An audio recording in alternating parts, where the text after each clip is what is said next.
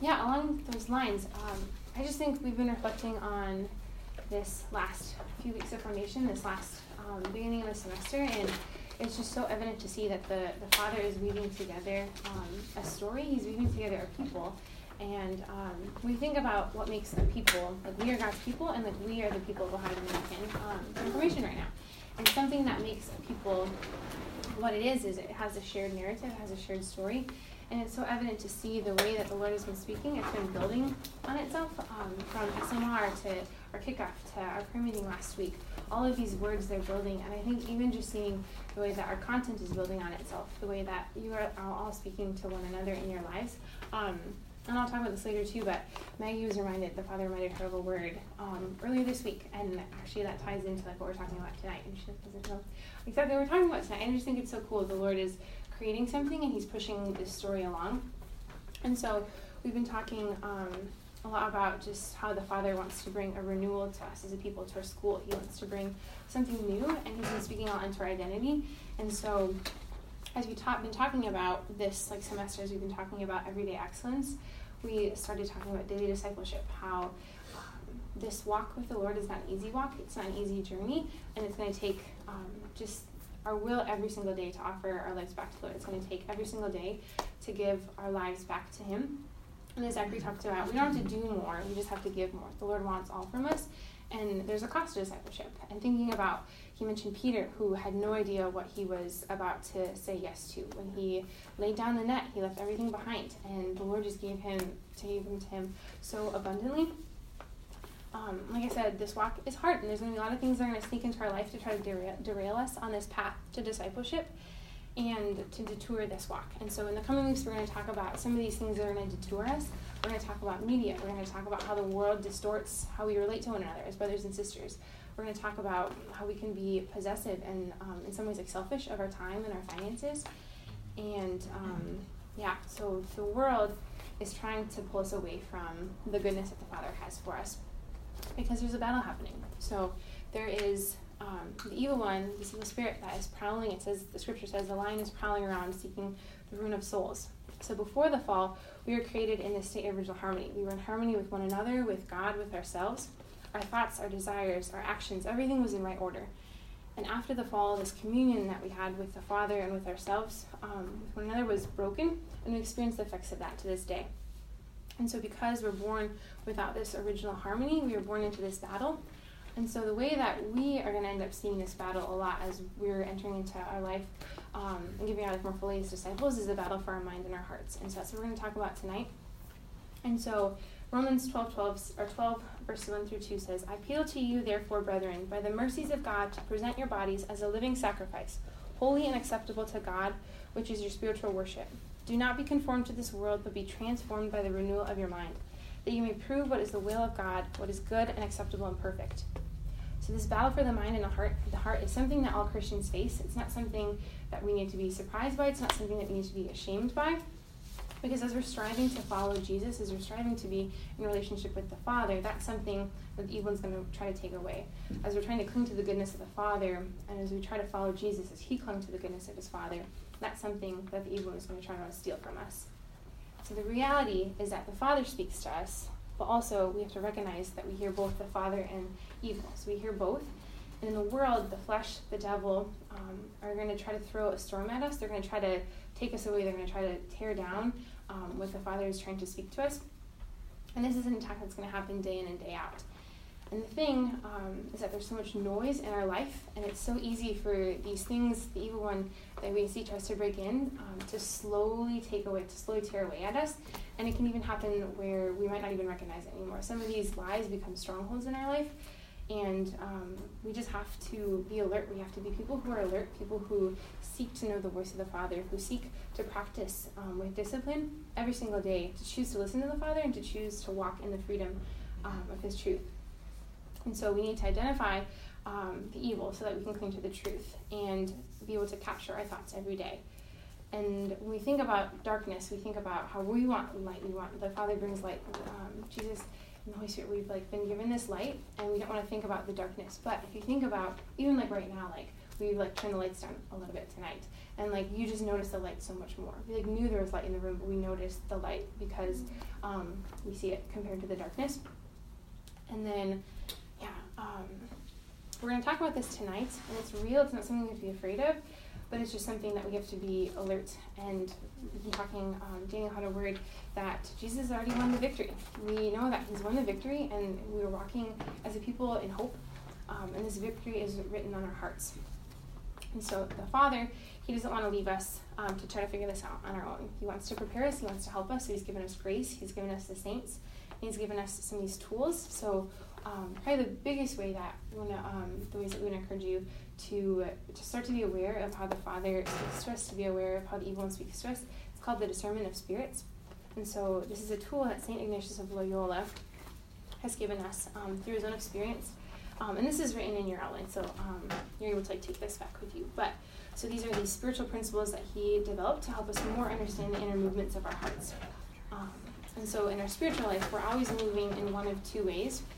We're moving away from God and towards sin, or we're moving towards God and away from sin. And so God, the good spirits, directs our heart, but also the evil one, these bad spirits, try to also direct our hearts. And so there's two, if you've heard of desolation or consolation, these are two actions of the spirits. And so the good spirit, the action of the good spirit is the spiritual consolation. And so that is when we are moved to just give more to the Father. We're moved to move towards the Father, to move towards his goodness. And you're going to see this. This is the action of the good spirit. So you're going to see this. God wants to speak to us. He wants to bring us closer to him. And as we start to recognize more and more his voice, you're going to start to be drawn to be closer to him. Your heart's going to be open. You're going to be drawn towards goodness. You're going to be drawn towards what's good and beautiful and true.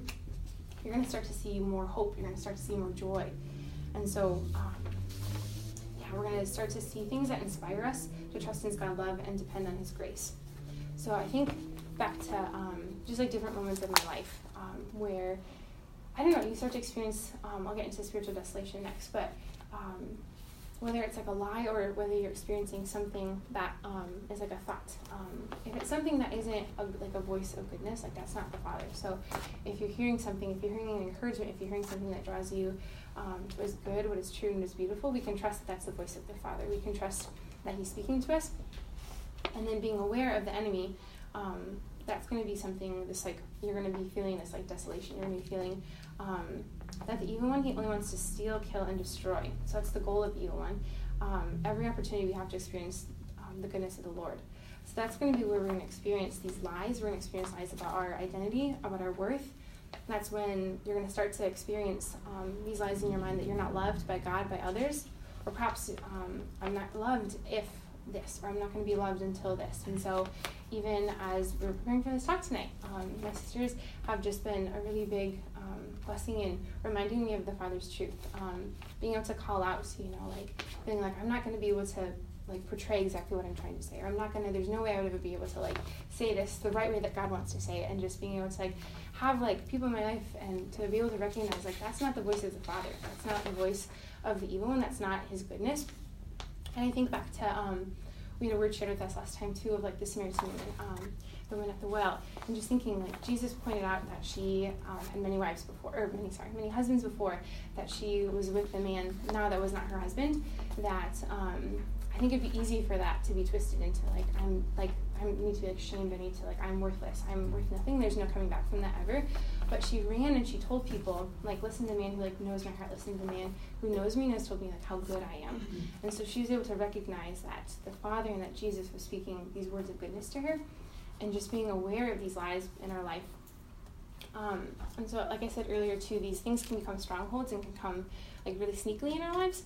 And so that can oftentimes be taking root in our life by like disquiet in our hearts, by confusion, by movement towards earthly things. So not necessarily bad things, not necessarily sin, but maybe you're like wanting to watch TV more. Maybe you're wanting to just like not be around people. Maybe you're experiencing this like sloth. That's like, that can be like the spirit of desolation, pulling us away from God, pulling us away from what is good. And just a note too, like not all of our inner thoughts, not all of these things are like directly like spiritual consolation, desolation. There's also just like natural things. Like you can be really tired. You could have stayed up late last night and not experiencing closeness to God. That doesn't mean that you're necessarily in spiritual desolation, but maybe you just need to go to bed earlier. But just like being aware, like in this like this world, we're going to be hearing these voices, and it's so important for us to stop and say like, okay, like is this moving me towards God, or is this moving me away from God? And so 3 steps that we can use to just help us in this discernment of spirits and to be aware throughout the day, and this is written down as well. Be aware, understand, and act. So be aware, like notice what's happening in you. Notice the stirrings of your heart. What's actually striking you, what's stirring in your thoughts. To understand, to distinguish them, like which are from God and which are from not, and then to take action. So we need to accept and live according to what we recognize as a God, and reject and remove and just take away what is not from God. And so tonight we're going to respond. We're going to respond to what the Lord wants to do in our life. So I don't know where you're at tonight. If you're coming in with, maybe there's been a lot of like things this week that have been stirring up, that you're experiencing these lies, this hopelessness, this confusion. I was reminded too, when I was preparing for this talk, I was in Bethany, the women's household, and I was reminded of Maggie's from SMR, her talk. She had like a list of these truth and these declarations. And he pulled that out and was like, Sarah, like, go back to the truth. Go back to like what the Lord is speaking. And so we're going to do something like that tonight, and just be able to claim the truth in our lives. We're going to reject these lies, and we're going to claim the truth. And so it's not that we don't know whose we are. It's not that we don't know who we are. We know that we are beloved sons and daughters. We know that we're people who are following the Lord. It's that we forget. And so the word that Maggie was reminded of last week was, Daniel said, the Father wanted to say that we need to constantly reorient ourselves towards Jesus. And Maggie had said that the Father reminded her to be constantly reoriented towards the Holy Spirit and the voice of the Father. And earlier this week I was praying, I shared this with our women's staff earlier this week too. In the Gospels, there's 4 times that God the Father, from what I can tell, so forgive me if this is not correct, but 4 times that God the Father speaks and that Jesus hears him. In Matthew, Mark, and Luke, it is the baptism of Jesus, where he says, like, you are my beloved Son, with whom I'm well pleased. And so that is the voice of the Father. That's the voice that Jesus hears, is this claim of his identity, of who he is. And in one of the Gospels, it says, in my translation, it says like that the heavens were opened, and then in the brackets, to him. And so that the Holy Spirit came and like wanted, when he was baptized, wanted Jesus to hear these words. So the Father made it like as possible as it could be, like move the heavens, so that Jesus could hear these words. And just like that, he wants you guys to hear his truth. He wants you guys to hear the goodness of his voice. And so we need to see the darkness for what it truly is, so that the light can be bright and combat these realities. And so we know that there's a battle happening, and it's real, but we can't be afraid because he's already won this victory. And so we're going to pass out these declarations, and these are all based on truth. So these are different pairings of like some like wounds in our life that we could be experiencing, some sins in our life, and they all start out with like, I reject, like, in the name of Jesus, this lie, this falsehood, and I claim the truth. And so we're going to take a few minutes and just like ponder these things, ponder these declarations, and just ask the Father to illuminate like what it is that he wants to say to you, what it is that you've been, let him stir these things up in you. And then we're going to grab a brother or sister, men with men, women with women, and you're going to say these out loud. You're going to proclaim these out loud, and we're going to claim the victory that he's won. And so, yeah, like I said, these truths, these are scripture. This scripture is powerful. Scripture says that scripture is a 2-edged sword. So we can't argue the truth. We can't argue what the scripture says. We can't argue what the Father wants to say about us. And then we'll come back and we'll just wrap up a little bit, and then we're going to enter straight into worship.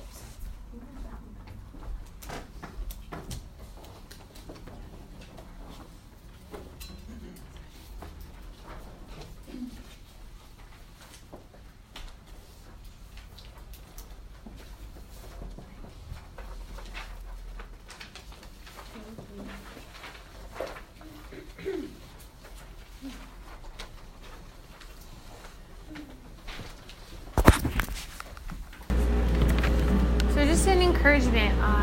We renounce these lies, and there's going to be other lies that might come up, and we need to be quick to announce the truth in these.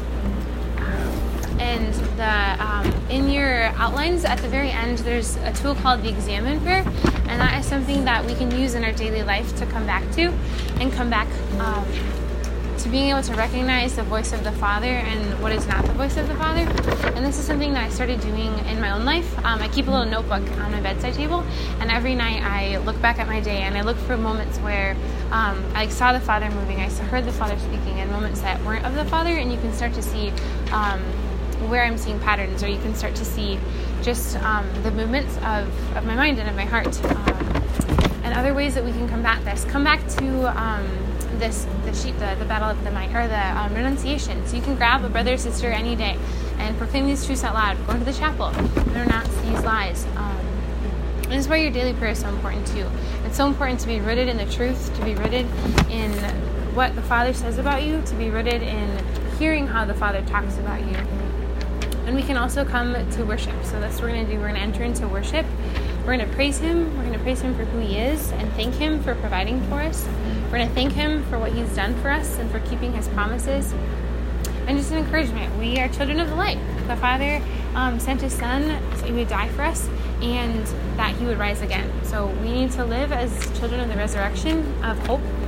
And John 10:10 says, "A thief comes only to steal and slaughter and destroy.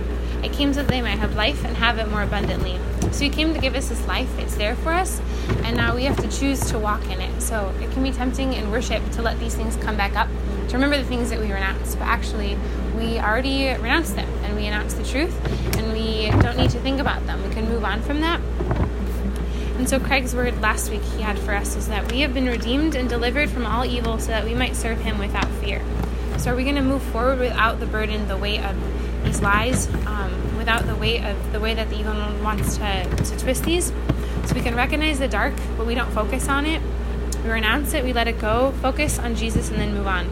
So we have to recognize the evil in order to see the good in its fullness. Amen?